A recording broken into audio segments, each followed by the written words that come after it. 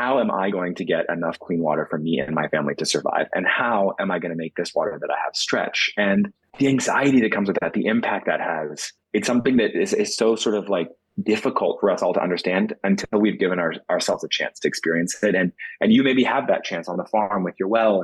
And some people have had that chance accidentally when their water service has gotten turned off without them expecting it for a day or two. But yeah, I think that would be my challenge to people listening today who really care about this and who are like, whoa, like I want to do something about that, or I want to learn more about that. Like start in your own house, because once you have that connection, it only takes one day, 24 hours. But once you have that connection, you're going to be like super powered.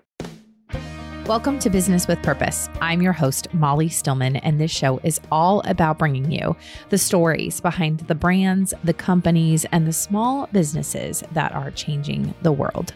Each week, I get to sit down with an incredible entrepreneur, business leader, community activist, nonprofit director, CEO, or just an amazing person who is trying to make a positive impact, not only through their personal life, but also with their career. My goal is to show you, the listener, that no matter what you do, no matter where you are, you can make a difference. My guest this week is George McGraw. He is the founder and CEO of Dig Deep, the only water, sanitation, and hygiene organization solely focused on the United States. He is the leading expert on water and sanitation in the USA and around the world. In 2019, he co-authored Closing the Water Access Gap in the United States report, an explosive study that revealed over 2.2 million Americans currently live without a tap or toilet at home, with race being the number one predictor of water insecurity. In 2002, he was the lead author on Draining, the economic impact of America's hidden water crisis, which calculated this water access gap costs the U.S. economy $8.58 billion each year. It remains unsolved. The report also found that there is hope. For every $1 invested in closing the water gap, the U.S. economy sees a nearly 5 times return. He is an absolute powerhouse, and I loved this conversation. I think George is just a phenomenal human being, and having the opportunity to sit down and ask him really honest questions about this. And the reality is even going into this conversation and preparing for this episode, I had no idea the human rights water crisis that our country is facing. So often we think about water access or access to clean water and sanitation as being an issue that happens, quote unquote, over there. But the reality is it is happening right here on US soil. And I love that George is really working with his organization to make sure that that doesn't stay the same forever. You are going to be incredibly inspired, encouraged, and challenged by this conversation. So without further ado, on to my chat with George McGraw. George, welcome to the show. Thank you so much for being here. Thanks for having me, Molly. It's a beautiful day. It is a beautiful day. And I just have to I feel like we have to just mark this as a very interesting turning point. When we are recording this, like right before we went to record, Zoom went down. And so for the listeners that might not know, I talk with my guests through Zoom, even though I record on a different platform. And it's like this, the Zoom went down. We couldn't get on and we were like, wait, is it you? Is it me? And then we went to Twitter because that's where if anything goes down, people on Twitter are going to talk about it. And it just felt like is the pandemic over because Zoom is down? And then they're just like, you know what? We're just going to shut it all off. Yeah, I mean, you're right. If it's happening, people are talking about it on Twitter. I think if it's not happening, people are still talking about it on Twitter typically. But yeah, in a post-pandemic world, Zoom going down is it's like a run on the bank. Like it's a big deal. Well, like, how are we going to make it? I know. Somebody said, somebody tweeted, Zoom being down, I'm like simultaneously terrified and feel very liberated. Yeah, truly. Oh my well, gosh. I did not feel liberated because I was so excited for this conversation. I know, today, same. So I was like, very annoying for me. Oh, come on. So anyway, we did it. Here we are. And that just means that this is going to be really amazing.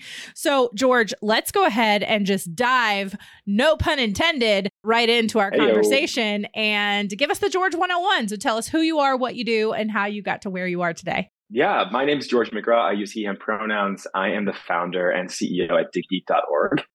We're a nonprofit based in Los Angeles, but we're not a charity. We're a human rights organization, and we work to get hot and cold running water and working flush toilets to every person in the US, which why do we need that? Well, actually, there's 2.2 million Americans right here who wake up every day and don't have running water at home and have to leave home to get it. And they shower at truck stops or at school, and they buy bottled water if they're lucky, or they might walk out of their house with a bucket and pull it out of a mine shaft or a pond or a spring. And this is the richest democracy on earth. And that's crazy and a tremendous injustice, which is why, we're working as a human rights organization to make sure every American has it. And the shortest answer to your question of how I got here is like, I've always been a little bit of a water nerd. Like I was like the kid where your mom would take you to the zoo and she'd like go buy the tickets and she'd turn around and I would have taken off all my clothes and be playing in like the fountain at the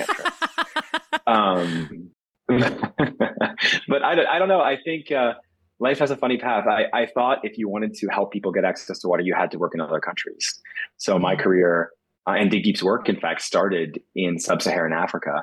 And it wasn't until years later that we discovered this problem in our own backyards. And now we're the only organization working to solve it. And here I am working in my own country. And that feels really great. I love that because I also was the kid who was like often found myself like playing in a fountain where I'd see a giant fountain somewhere in public and I'd be like, I should just swim in that. What is it about big fountains? I mean, there's something exciting. Yeah. Water's moving. It's like a pool. Yeah. It just seems really, really, it's like the sirens in the Odyssey, like just calls you. Yeah. It's calling to you. You can't resist it. Okay. So what you're doing with Dig Deep is so amazing. And the more that I began to research your organization and what you do, the more I really wanted to talk with you because, you're right. This is an issue. Access to clean water, access to, running water is something that we historically in this country, especially in the last, 30 years, would have associated with, that is a problem that happens, quote, over there. And I watched an interview, or maybe it was even a talk you gave quite a few years ago at this point, where you'd been doing work in Sudan. And so I'd love for you to tell this story. Basically, you were doing work in Sudan and you got a call from someone who lives right here in the United States in New Mexico. And she said to you, wait, help us. We're right in your, quote unquote backyard. And we don't have access to clean water. And that began to lead you on a path of, nobody's taking care of this problem right here in the United States. So can you kind of tell that story and how that all transpired? Yeah, well, I mean, you really covered it. I was working at the time in South Sudan and in Cameroon, and this really enterprising woman named Karen had been working on like a Habitat for Humanity style project on the Navajo Nation, which is the country's largest reservation. It's in the Southwest. It covers parts of New Mexico and Arizona and Utah. And if it were a state, it would be the 10th biggest. So this is a big area with a lot of people living in it. And she was building houses and the houses wouldn't have bathrooms or kitchens. And she turned to her Navajo colleagues and was like, why are we building a house if there's no kitchen, no bathroom? And people were like, well, there's no running water in this area and there's not going to be. So why would we build those things? And, she took whatever sort of feelings came up for her. I think probably a little rage, a little frustration, some disbelief, the same kind of mix of feelings most people get when they hear about this problem for the first time. And she got on the internet and she made a list of water organizations. She started calling them. And I think she probably got down to the end of the list to us, who were just such a small organization at the time. And she said, I have a little bit of money to donate, but I want you to spend it in the US. And I was like, lady, you got to be crazy. Like nobody here needs that. This is the United States of America. And she was like, the fact that you don't know this is happening in your own country and you're supposed to be an expert on this issue, like that hurts. Like that's tough. What are you going to do about this? And that challenge from her and really the work she did to connect me to her colleagues and her contacts that she was working with on Navajo, those first few meetings where I met some incredible, mostly Navajo women working on water issues who now work with me or at Dig Deep. They really set the groundwork for what would become the Navajo Water Project, which this year will turn on running water in 300 homes in a single year. Wow. I'm curious. And I tend to be the type of person who just asks questions, even if I feel like it might be a stupid question, because I'm like, you know what? If I have the question, maybe there's somebody else. Did you hear? There's no such thing. Yeah, there's no such thing as a stupid question. Exactly. Thank you, George. So basically, I will be honest, as I started researching for this episode, I was learning things that I did not know. And I feel like I am somebody who is pretty in tune with a lot of issues that are going on today. I, regularly interview a lot of people in sort of, the nonprofit space and impact, business space. And, and I do not by any means claim to be an expert in any way, shape, or form. But if you had asked me, a month ago, what do you know about water issues in the United States? My answer probably would have been Flint, Michigan. Like that's pretty much what I think my answer would have been. So I guess I'm struggling with actually how to word this question, but I guess more like, as you were entering into this, is that kind of where you were as well? Is that what you find is very common? Is people are like, oh my gosh, Flint, Michigan, yeah. I've heard of that.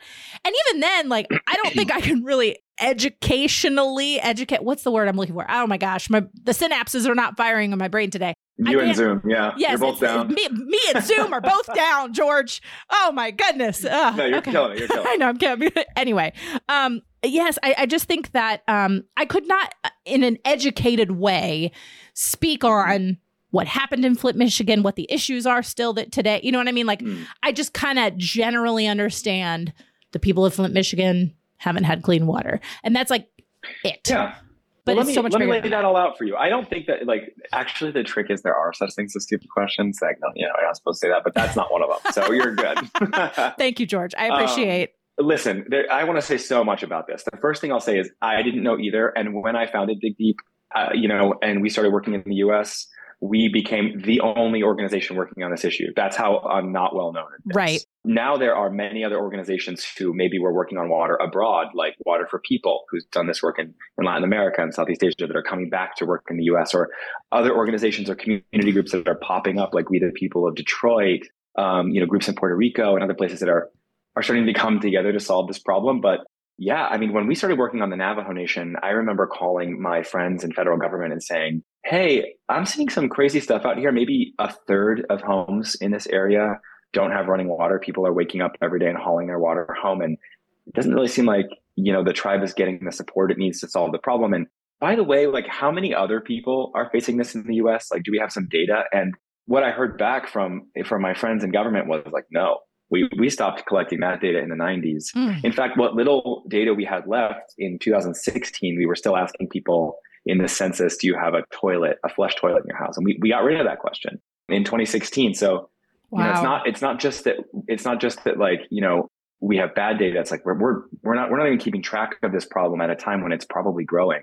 Wow. But to your point about Flint, I think, like, if no one knew for a long time, the silver lining of things like Flint, like this recent crisis in Jackson, Mississippi, this sort of the issues around COVID, because you can imagine, COVID really hit communities without running water really hard. You couldn't wash your hands. You were having to leave your house all the time to buy water or haul it. Those things helped kind of raise the public profile of this, and more people are paying attention than ever before. I think like Bella Hadid tweeted about our work today. And like, I saw a donation coming from Bonnie Raitt, and like all sorts of people are sort of waking up to this and getting involved. And that's really cool. But I guess the last thing I'll say is to sort of break that last part of your question down, like what the heck happened in Flint, and like what is going on. So at Dig Deep, we work on that problem we call the water gap, where we have 2.2 million Americans who don't have a tap or a toilet at home. They wake up every day, no running water at all. There are probably 40 to 50 million more Americans, millions of them right here in California where I live, who wake up every day and they have a tap that maybe works, maybe doesn't, or maybe the water that comes out isn't safe to drink. That's what's happening in Flint, where, this change in the water system leached lead into the system and started poisoning kids. That's what happened in Jackson, Mississippi, when the system started to fall offline and the water was too contaminated, and people woke up one day and they just couldn't use their sinks anymore. So those 2.2 million Americans, they have nothing. There's tens of millions more Americans who maybe have a tap or a toilet at home that they just can't use. And, like you said, there's no reason that should continue. Right. Man. Okay. Well, I really appreciate the way that you speak about this with such humanity and heart, because it can be again, I think it can be an issue that so many of us get overwhelmed by very quickly, and then we just kind of shut down, and then we're like, this feels uncomfortable, because we live in the greatest country in the world, and you know what I mean, and it can just feel challenging and it can feel uncomfortable. But I love the way that you speak. Again, you speak about this with such humanity and such heart, in a way that you're like, okay, here's a reality. What do we do next? Because this, again, kind of feels like a big issue. And once you are aware of, and once you, I'm going to kind of paint not an analogy, but comparatively, in a lot of ways, this for me in this moment feels kind of the way I felt, I guess, 12 years ago when I went to an event where I watched a documentary about human trafficking. And for years, I had this picture in my mind and this understanding that human trafficking was an issue that happened over there, quote unquote. And it was an issue that was happening in other parts of the world. And man, that's really sad. And we should do something about that. But I just never in my mind thought like, oh, it probably, it doesn't happen here in the United States. And then there I was 12 years ago, and I learned about human trafficking, and I learned that it was happening not only in the United States, but that North Carolina ranked in the top 10 consistently for the top states in the entire country for human trafficking. And that's partly because we have really even more than that, but 3 major interstates that go through. We have I-40, which starts in North Carolina and then obviously ends in California, right? Ends in California? Yeah, a lot of our work is on I-40 yes. in New Mexico and Arizona. So, you've got I-40 here. You've got I-85, which goes, go through Georgia all the way up into Virginia. And then we've got I-95. And then we actually even have an area where 40 and 95 meet, and 40 and 85 are together for a little while. I mean, and then you have large military bases, ports, all these kinds of things. So it just becomes this hub for human trafficking. And so, 12 years ago when I learned about this, I got really overwhelmed. And then I immediately said, okay, I need to do something about it. And so I immediately got involved in local anti-human trafficking work. And that kind of started me down a journey that eventually led me to where I am now.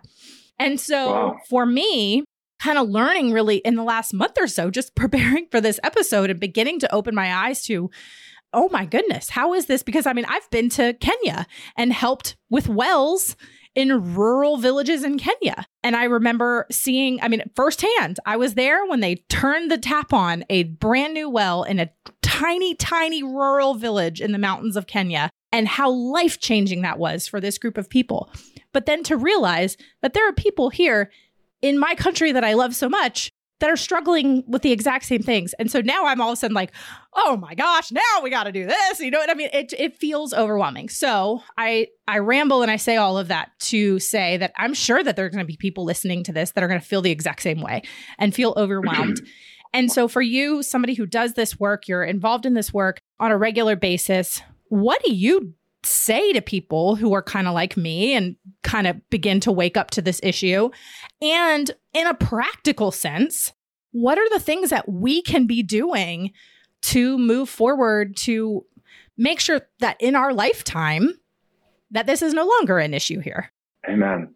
Oh my gosh, so much to unpack there. I think the first thing I'll say to you, Molly, and to whoever else feels that way is, don't worry. This is not the biggest problem that we've ever solved as a country. This is pretty small potatoes.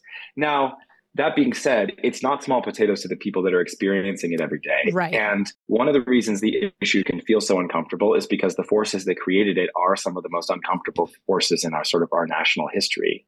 The way we built water and wastewater infrastructure starting more than 100 years ago with the New Deal, when we made these massive investments in the country, it was unevenly distributed, and we didn't build the same systems in non-white communities that we did in white communities. Sometimes we bypassed them completely. Places like reservations and agricultural workers and rural communities. And then you have the added impact of communities that once had great access to water, places like Appalachia, where you have the sort of demise of the coal industry and a shifting economy and no one to take care of the systems, and then they fall offline. They woke up one day 10, 20, 50 years ago to a boil water advisory, just like the people in Jackson, Mississippi did a few weeks ago. And they thought, that'll get solved. Someone will fix that. And Today they have no running water at all. Right. So it's not something we can take for granted. And it is a big deal for people that are experiencing it. And I think it's a big embarrassment as a country. And it is tied to like our legacy of systemic racism and these things that we really need to confront as a country. But we are a brilliant multicultural powerhouse of a country that has brought, clean running water to more than 99% of people across this gigantic, geographically, geologically, ethnically diverse space that we call the United States of America very successfully. And so closing the gap for these 2.2 million that are left, if we really focus on it, give it the time, the attention, set the goal, put the money into it, like it's not impossible. It's completely possible. Completely. The fact that a teeny little organization like mine, with 80 people, 50% of whom, by the way, have grown up without running water ourselves. The fact that we can do this ourselves in some of the most remote, difficult to reach communities in this country with, the few resources we're able to scrape up from incredible individual donors who might give us 50 or $100 to do this work. Like the fact that we can do it means that it can be really accomplished, especially if we can get the federal government and some big funders and other big nonprofits to join us in that work. Man, that'll preach right there. And I love the way you talk about how, like, if we can do it, 80 of us and 50, you said 50 of whom grew up without running water. So obviously they have a big stake in this as well. It's personal. Yeah, it's personal. And anytime something is personal, we obviously care about it more. And that's why it is one of those issues that once you wake up to it and you really begin to unpack it and you start to think about how can I make it personal? If it doesn't directly affect you, how can I make it personal? And I think about, I'm a wife and I have young children and I have farm animals. And I will tell you, like, living on a farm, when I am suddenly very aware when it doesn't rain, and I'm suddenly very aware when it's rained too much. And we have, we're on a well. And so on this like tiny little example, like if we have too much rain, our water gets muddy. So like I'll turn on my sink and it's like muddy water because like even our expensive filtration system, it can't handle it. And so then I think about it. Okay, well then how can I compare that to a family, living in the Navajo Nation who have animals to care for and crops to grow and all these kinds of things? Like they are absolutely affected by the same thing. And then wait a second, they don't have a filtration system and they don't have, you know what I mean? Like it's just, it starts to mushroom. It's really interesting that you use that example because I do think that that's part of the reason that this problem has gone unnoticed for so long and why maybe it seems so difficult for people to solve. One of the great accomplishments in this country, building this water and wastewater infrastructure, is that in most cases it's so efficient and it's so well built that you never see it, and it's so reliable. Right. You walk over to your sink in most major cities and you turn it on, and reliably that hot and cold water, running water, are going to come out. For most people in this country, they don't even look at their water bill. Right. They're not even concerned with how expensive it is because it's so cheap, artificially so, I think. But that means that most of us lack a connection to this resource that we have to other causes. Like we've all been touched by cancer, right? Like we've all been touched by grief or loss. Some of us have been touched by other causes. We all have a deeper connection, I think, to our Wi-Fi signal than we do the running water in our house for some reason. Right. And so at Dig Deep, we've been exploring like, what would it be like to reestablish that connection? And I think, not to get too philosophical about it, but like we work with two groups of people, right? We work with one group of people whose resource is money and they have access to water. And we work with another group of people whose resource is knowledge and connection to water, but they don't have access to it. And so like, how do you get the money from this group to build the connection for the others? And how do you get the knowledge or the connection to the resource from that group to the group that has no relationship to their water?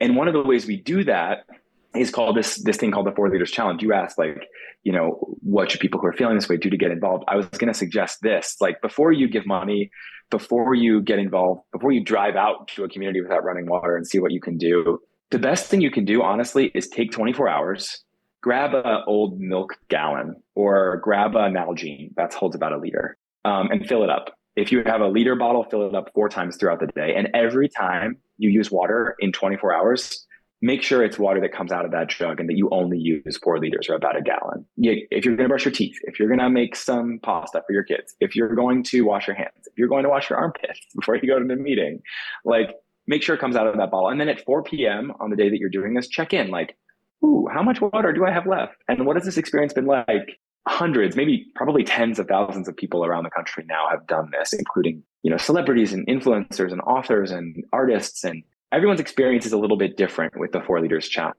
But the one thing that everyone has in common is they say like, wow, I've never planned my day around how much water I have before. Yeah. Like, can I go to soccer practice? Can I take this stain off my shirt? Like, can I afford that water? And that is the reality that these 2.2 million Americans wake up with every day. They don't wake up and think like, oof, I have that test today. Or like, I got to get my kid to gymnastics. Or like, they wake up and think, how am I going to get enough clean water for me and my family to survive? And how am I going to make this water that I have stretch? And the anxiety that comes with that, the impact that has, it's something that is so sort of like difficult for us all to understand until we've given ourselves a chance to experience it. And you maybe have that chance on the farm with your well. And some people have had that chance accidentally when their water service has gotten turned off without them expecting it for a day or two. But yeah, I think that would be my challenge to people listening today who really care about this and who are like, whoa, like I want to do something about that, or I want to learn more about that. Like start in your own house, because once you have that connection, it only takes one day, 24 hours. But once you have that connection, you're going to be like super powered. Wow. That is such a good challenge. And man, yeah, that is just as you were describing it. I mean, I'm sitting here, I was like mentally Rolodexing like all the things in my head, like of all the ways that I use water throughout the day, even though like I am aware of it, but then you just, I'll tell you, we, cause again, since we're on a well and, we're just being in a little bit more of a rural area. Before, when we first moved here, I remember like maybe, I don't even know, like a month after we moved in, we lost power. Well, when we lose power, we also lose water. You lose water. We lose water, pump, right? Which like if you are in the city, you don't, because your water is not on a well. And so we lost power and we lost water. And I mean, I don't remember how long we were without it, but it was very sudden. Like we couldn't flush the toilets. We can't take showers. You can't wash hands. Like you can't get water from the fridge, nothing. And so that woke us up to very quickly. We saved up and invested in a generator so that in emergencies to run just basic needs. And then Hurricane Ian hit about a month and a little over a month ago at this point. And when Hurricane Ian hit, we ended up losing power for 3 days, something like that, internet for 5. But thankfully we had saved and we invested in the generator. And I will say, like, I was highly aware while we had no power, but we were running on a generator, so we could only run kind of the essentials.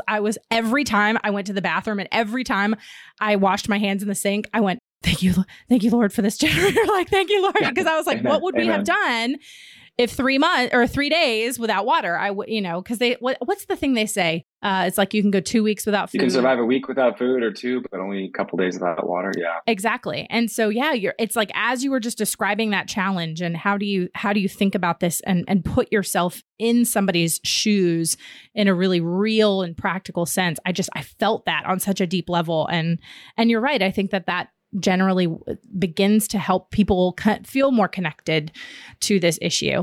Okay, so go ahead. I was just going to say, you saw that problem, right? And you have that you had that ability economically to save that money up and solve that problem for yourself. Right. And I think that's why Dig Deep's work is so important, because when we're working with families who have no access to water, they live on this economic edge all the time. I remember on one of my very first trips to Navajo, I was on the back of a water truck that this local school bus driver named Darlene, like she would drive the school bus in the morning, she'd park it, she'd pick up her own water truck, she'd fill it up, and then she'd retrace her bus route, dropping off water at her students' houses because they didn't have it.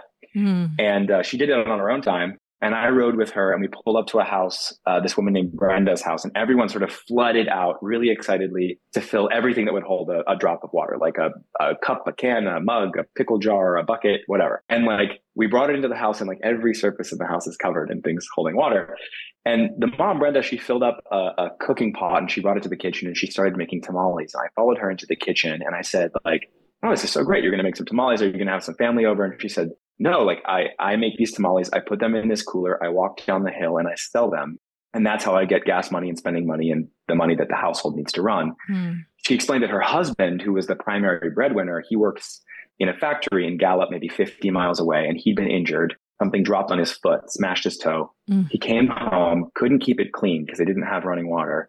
It got infected, it got gangrene, and he'd been in a hospital. And she was like, I'm so relieved. He's healed, he's better. And I was like, okay, well, where is he? And she said, oh no, he got discharged from the hospital 10 days ago. He's been sleeping on the street in Gallup because no water meant no tamales, and no tamales meant no gas money, and no gas money meant I couldn't go pick him up. And since I haven't picked him up, he hasn't worked in the last 10 days. And so we haven't had that income. And it's like, if you don't have access to water, you don't even have the ability to help yourself because you're facing that like economic stress. You're living on that like razor's edge every day.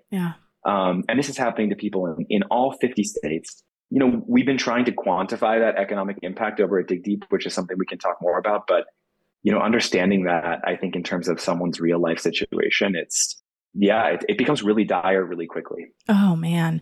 Well, I would love for you to kind of unpack that a little bit, is that that economic impact and how this is directly connected to that. And, I almost just sit here and I shake my head at some of the priorities sometimes, and I'm not going to go down that tangent. I'm not going to go down that rabbit hole, but like, I just think about like the priorities sometimes of people in government, when they're fighting about issues that are not the actual like life and death of people. You know what I'm saying? I don't know. Anyway, I'm not going to go down that rabbit hole. I'm not going to do it, George. But truly, I'd be curious about that economic impact that is directly related to this. I tell you, one of the reasons we wanted to get deeper into this economic impact was so we could get politicians to kind of wake up and pay attention. There still isn't a champion in federal government for this issue. A president, a member of Congress who's really stood up and been like, I'm going to build a coalition to solve this, which is crazy because every politician has some of these constituents in their backyard. Right. I mean, some states have more than others, but this is everywhere in the country. You probably have someone that lives within driving distance of your house who is facing this reality every day. So one of the ways we try to motivate people to get involved in this is we do research and we publish data. And we did the first national study on this in 2019 called Closing the Water Gap. And it was the one that showed us that like 2.2 million people at least are affected. And race is the strongest indicator. Like Indigenous folks are 19 times more likely than white folks not to have running water. Black and Latino folks are twice as likely. And it's happening everywhere. But when we did that study, we couldn't quantify, even though we were hearing stories like Brenda's, we couldn't quantify what that economic impact was. So we just published a new report this summer called Draining, about the economic impact of America's hidden water crisis. We love a spicy title. I do. It is very spicy. It's very spicy, George. Yeah. I like it. Spicy for water. That's actually what my little godson used to call sparkling water, spicy water. My kids call sparkling water spicy water. Yeah, if I'm drinking something, they'll be like, Mom, is it spicy? Spicy water. I love it. Okay, so Spicy Water Report, which is called Draining, is about this economic impact. And I think the craziest thing it found was that every year that a household goes without running water or a flush toilet, that household is losing the economy $16,000 every year. And in order to figure out that number, we had to figure out, okay, what's happening when someone doesn't have access to water? Well, they're more likely to get sick. The water gap causes more than 200,000 preventable instances of waterborne disease every year. It causes 36,000 cases of type 2 diabetes because people have easier access to soda than they do to water at home. It's causing 71,000 new cases of mental health issues every year. People who are experiencing anxiety and depression because they can't live their lives. They're just in this constant, sort of fight or flight around how much water they can get. It's causing 600 people to die prematurely, unnecessarily every year, at least. It's causing us hundreds of millions of work hours that people could be spending earning a living for their family, like Brenda's husband. It's causing hundreds of millions of education hours, which means people are less likely to graduate high school and go on to college, and which means their kids are less likely to graduate high school and go on to college. And it creates these intergenerational issues. I mean, this economic impact is so powerful at the local level that it ripples sort of all the way out to the national economy. And it's costing us as a country $1 billion in GDP growth every year. So like our economy, right now, inflation's really high. We're all worried about a recession. And like there's a whole $1 billion in economic growth we're not getting just because we're letting people live this way. Wow. But, in that report, we calculated the flip side of that. If we were to solve this problem, how much could we generate? And that's the really exciting number. It's for every dollar we invest in projects like Dig Deeps that help people get access to running water or a flush toilet, you get $5 back. Wow. By helping people stay healthier and helping them go to school and helping them go to work and keeping Brenda's family out of economic ruin. Like, you generate all of these economic resources, often in communities that have been struggling without resources for so long, sometimes in like the hardest hit places. So we've been socializing that report, handing it out to everyone that'll take one. You can find it on our website. It's digdeep.org/draining. And we've been handing it to, politicians, people in government, and saying, like, here's an issue, here's a priority. And not only can you help people's lives be better, literally save their lives by solving this problem, you can create a tremendous amount of wealth. And some politicians, that's what they need to hear. Yeah. Yes. No, you're, hey, speak their language. I'm just saying, you're not wrong. You're not wrong. Man, that is so good. And I, even as somebody who numbers tend to hurt my head, I was a creative writing major in college. Okay. I married a financial guy. So like he handled the spreadsheets. Smart. I should marry a financial guy. I'm just saying, that seems like a clutch idea. Yeah. So my husband's love language is spreadsheets. So, I'm just... But that's what a beautiful thing. I know, right? But I will say is I'm fascinated by data and statistics and that kind of stuff. I think a lot of people connect with that because it speaks to us in a very practical way, and it takes something that can be kind of makes sense. Is ethereal the word? I don't even know. Just kind of like this general. I love the word ethereal. It is. Or ephemeral. I know. Yes, it's a very good word. Again, I was a creative writing major.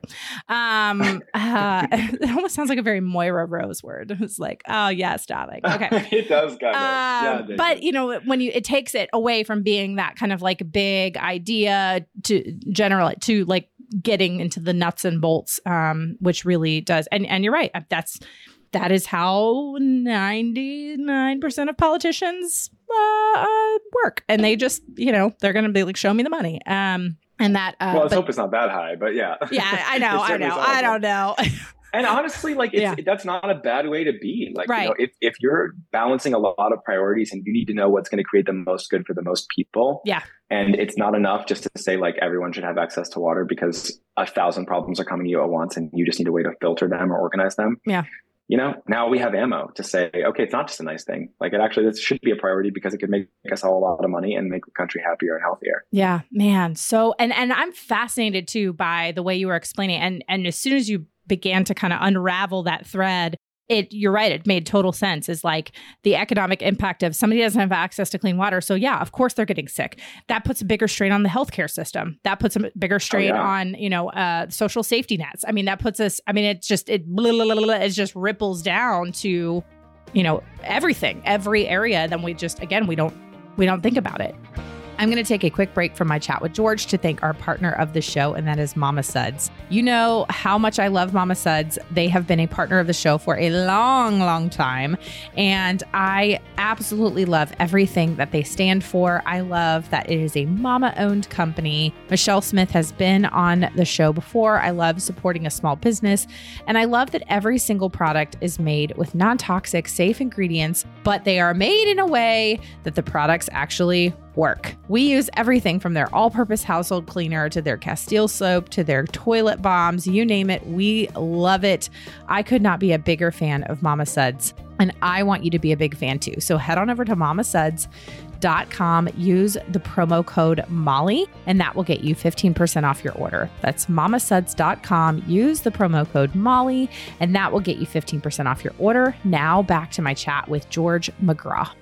Okay, so as we're beginning to kind of wrap up this conversation, again, if there's somebody who, they do the challenge, but again, practically, they really want to get involved or figuring out, okay, how is this something that I can get involved with? How is this something I can advocate for? What do you suggest? Well, since we're one of the only organizations working on this issue, we take really seriously our responsibility to kind of be a hub for information on this. So go to digdeep.org. Donate if you can. I think this episode's going to come out on November 30th. I think today, November 30th, we have a matching campaign going on for the holidays. So for every dollar you give, it'll get matched and it'll go directly 100% of it to a field project that'll bring someone access to water in one of the places we work, like Texas border communities or, Hill Country in Appalachia or the Navajo Nation.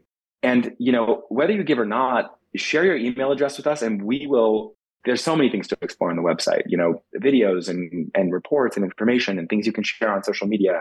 Absolutely link to our social media sites if that's your game. I'm an Instagram guy myself. Yeah, same. Yeah. We both started a career 12 years ago. We're both millennials. Instagram is where that's our safety. That's our comfort zone. I do like a TikTok scroll every once in a while, but like I get a little overwhelmed. Yeah. See, I'm in my late 30s and TikTok is just not my jam, but same. that's a conversation for another day. But come to digdeep.org, yes. Make a donation. I mean, you can afford to give something, I'm sure, even if it's just $1. And if you can't, or if it's not the right time for you, or if you need a little more convincing, leave us your email address. And we are constantly activating our community around this issue. We'll share information on what's going on. We will share opportunities to advocate for these communities with government, with federal agencies, within your own community. It's funny. I started Dig Deep in my bedroom 12 years ago. Yeah. And now there are almost 80 of us and we work in, 6 or 7 states. And the reason that that's possible is because, 40, 50,000 people have come together and said like, oh, well, this shouldn't be this way. So we're going to use our social media, or we're going to use our bank accounts, or we're going to use our, emails to solve this problem. And that's the community of like Americans helping Americans that's powering this work right now. And 50,000 sounds like a lot, but it's not enough. We need more help. And so if you can join us and you're hearing this and you're motivated and you're interested and you've done that 4 Leaders Challenge, come on over. So good. George, this has been so good. I knew it. When Zoom got down, I was like, Zoom's not going to knock us out. Okay. Zoom may be As down. Rihanna would say, not today, Satan. That's not right. Today. Not today, Satan. That is what I'm saying. That is kind of like my life verse right now is just not today, Satan. Okay. So good. All right. Well, before we go, we have to get to the get to know you round, because that's how we do on this show, George. So are you ready for the get to know you round? Oh, I am primed. You're primed. I like it. You're like, I am ready. I've been searing in a cast iron skillet. I don't know. Is that even? I don't know. Okay. I'm not sure, but I'm enjoying it. we're just, you're rolling with me. It's fine. Again, like I said, my synapses are not quite firing today. Okay. So question number 1. Exactly. Okay. Question number 1 is, what is something that has happened to you in the last year that was particularly memorable or particularly impactful? My best friend decided to leave Los Angeles, where we live, and move to New York. And I don't know. I've been really wrestling with this over the last few weeks. It happened kind of recently, and I'm surprised by the huge impact it's having on me and the way it's sort of like opening me up emotionally and helping me look at the way I experience change and whether I think I'm a person who's good at change or bad at change. And there's some happiness to it. There's some sadness and some bittersweetness to it, but it's been a real like eye-opening exercise for me. So that's got to be it. Oh man, that's like, I felt that on a deep level. Yeah, it's like my people, you know, but that's a good lesson. So we have a good friend, couple in our church that is, they're moving to Austin, Texas in June. And I am like, them and everybody else. I know. Oh, it's so annoying. I'm just like, we have this that George Strait song, All My Exes Live in Texas. Yes. It's like they really do now. They all left. Yeah. All of our friends, like the last, I don't know, probably like 6 months have been like trying to figure out like what sort of campaign can we launch to like keep them here. I mean, I realize that like they have to go and they're building a house there and there's a job and all blah, blah, blah, blah. But like it's 7 months away and I'm already like, like, I don't know what I'm going to do. I just, but that's a very real, even, with, yes, technology and we can keep in touch, but man, it's hard. It is hard when you're people in your place. When something happens, it is, man, it does change you. That was a good answer. Okay. Question number 2 is, George, what is something that I would never guess about you? I debated on this one. I think you might guess that I am also an artist. I make neon art, like neon signs. Oh, fun. Like bending glass tubes, pumping them full of gas, lighting them up, hanging them all over the place. Love it. Yeah, my job feels a little intellectual most times, so it's like really nice to get into my hands and into my body and make something and build something. Have that creative outlet. Okay, but my other answer to that question, was, I am a gay man, and most people assume that like I've just always been this way, but I didn't come out of the closet until I was 29. Oh, wow. A real late bloomer. And so that's the fun fact about me, that usually people are like, what? How's that possible? Oh, man. All right. Well, I love that. Okay. Question number 3. See, I'm telling you, George, my synapses not going. All right. Question number 3 is, what was your favorite TV show to watch growing up? Oh my gosh. I was homeschooled and we didn't have TV. Oh, man. Okay. Well, I wouldn't have guessed that about you. That was a good. Okay. Well, maybe that's a fun fact. Also a fun fact. Yeah. I was homeschooled. We didn't have TV. We had like a limited number of video cassettes that we were allowed to watch. Sometimes I'd sneak to friends' houses and watch TV, and I loved, like that, like afternoon lineup on, like, I don't know if it was on Nickelodeon or something, but like Clarissa Explains It All, and like Goof Troop, and like all those sort of. Yes. Yeah. I wasn't allowed to watch Power Rangers as a kid. And I would 100% be like, Mom, I'm going to go play at my neighbor Jose's house. And so I would go to Jose's house, and guess what we would do? Watch Power Rangers. Amazing. I mean, kids will be kids. Yeah. But I laugh about that all the time. And my mom died when I was in high school, but like I like to sometimes have conversations with her where I'll just be like, yeah, you totally knew I was watching Power Rangers at Jose's house, didn't you? And she did. Yeah, she totally did. She did. Totally did. I'm a parent, and so now like there's things that like I see my kids do where I'm just like, yeah, I'm smart. I was a kid once too. I know what you're doing, child. Oh my gosh. Okay. If you had to eat the same meal for dinner every night for the rest of your life, calories don't count, what would it be? Oof. Okay, so same meal, like exactly the same food, or like is it a cuisine? Like a cuisine. Yeah, like general. I think Japanese. Oh, good answer. It seems very versatile. You know, it's good. It's good fish. It's good meat. They have like a pasta sort of option. Yeah. Every once in a while, you can go for a Benihana moment in your house. Yeah, I like it. Yeah, it'd be Japanese for me. I love some hibachi. I'm all about it. God, yeah, when they make that onion volcano, something in my inner child just like jumps up and down with joy. It is not a hibachi meal without the onion volcano, George. You're telling me. And a sweet Japanese chef cutting off a piece of shrimp and tossing it into my mouth. Yeah, I mean, where else are you going to get that kind of entertainment at dinner? I'm not sure. Truly nowhere else. Oh my gosh, I love it. Okay, and then my last question, George, this has been so fun, is the question I ask all my guests, and that is, what does it mean to you to run a business with purpose? I think it's about doing something that really aligns with your personal values. And that takes some time to figure out. You know, none of us are born with like an innate sense of what our values are. They grow, and you need a practice to help you uncover them. Listen, they're going to uncover themselves no matter what, through trials and suffering. And if you can augment that with a process like meditation and journaling and introspection, discover what those things are, and then align your work life around them.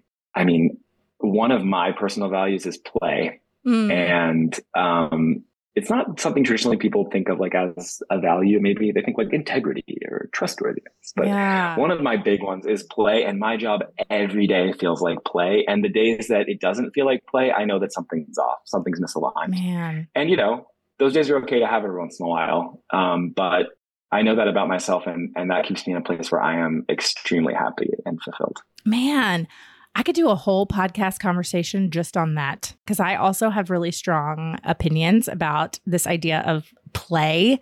And in fact, it was like a couple months ago, I listened to a friend's sermon on developing a theology of play. And I loved it so much. I loved it so much. And it has ever since then. God is playful. He's so playful. That's what I'm just saying. I have lots of feelings about it. Maybe I should just have you back on another time later and we can just talk about play. Because I also, you know, I've had this like very, I don't know. Again, I think it's just from being a parent and like watching my kids grow up, and I just see like their imagination and their way that everything is play, and everything is the way that kids learn through play. And, you know, my 9-year-old will go outside and she will, you know, I'll be like, you have to play outside for a little bit, because she'll get, you know, and I'll just be like, go play outside. And it's in those moments where she'll discover making like, quote unquote, like a house. And it's really just out of like sticks and random trash and debris that she's found, or like old broken chairs. And And I just look at the creativity where like I could look at that and see this is a pile of junk, but she sees, oh, here's the living room and here's the front porch and here's all these things. And I remember just kind of looking at her and watching her. And I went, at what age do we lose that?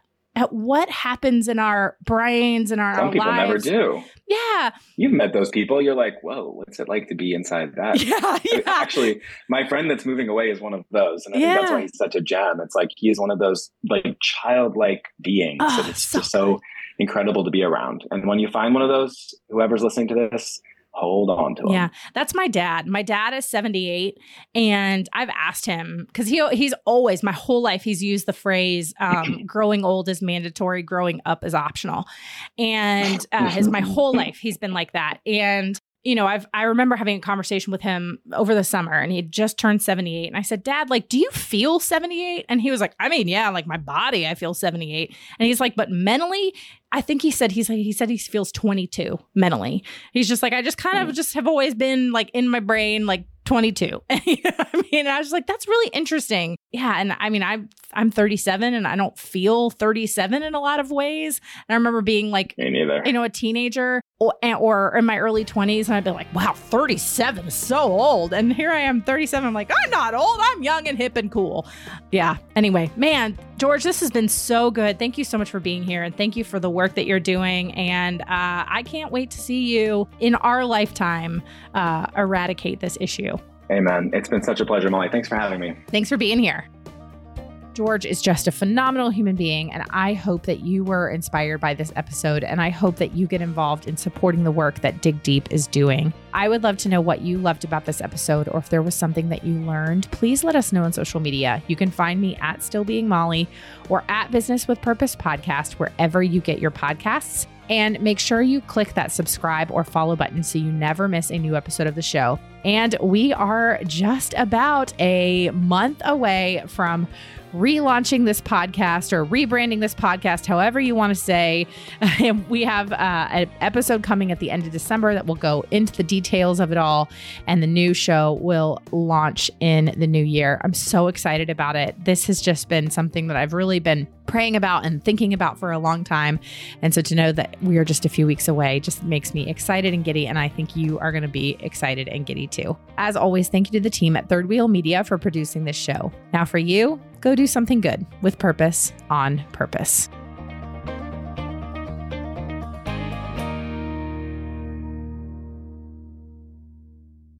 Say goodbye to your credit card rewards. Greedy corporate mega stores, led by Walmart and Target, are pushing for a law in Congress to take away your hard-earned cash back and travel points to line their pockets. The Durbin-Marshall credit card bill would enact harmful credit card routing mandates that would end credit card rewards as we know it. If you love your credit card rewards, tell your lawmakers, hands off my rewards. Tell them to oppose the Durbin-Marshall credit card bill.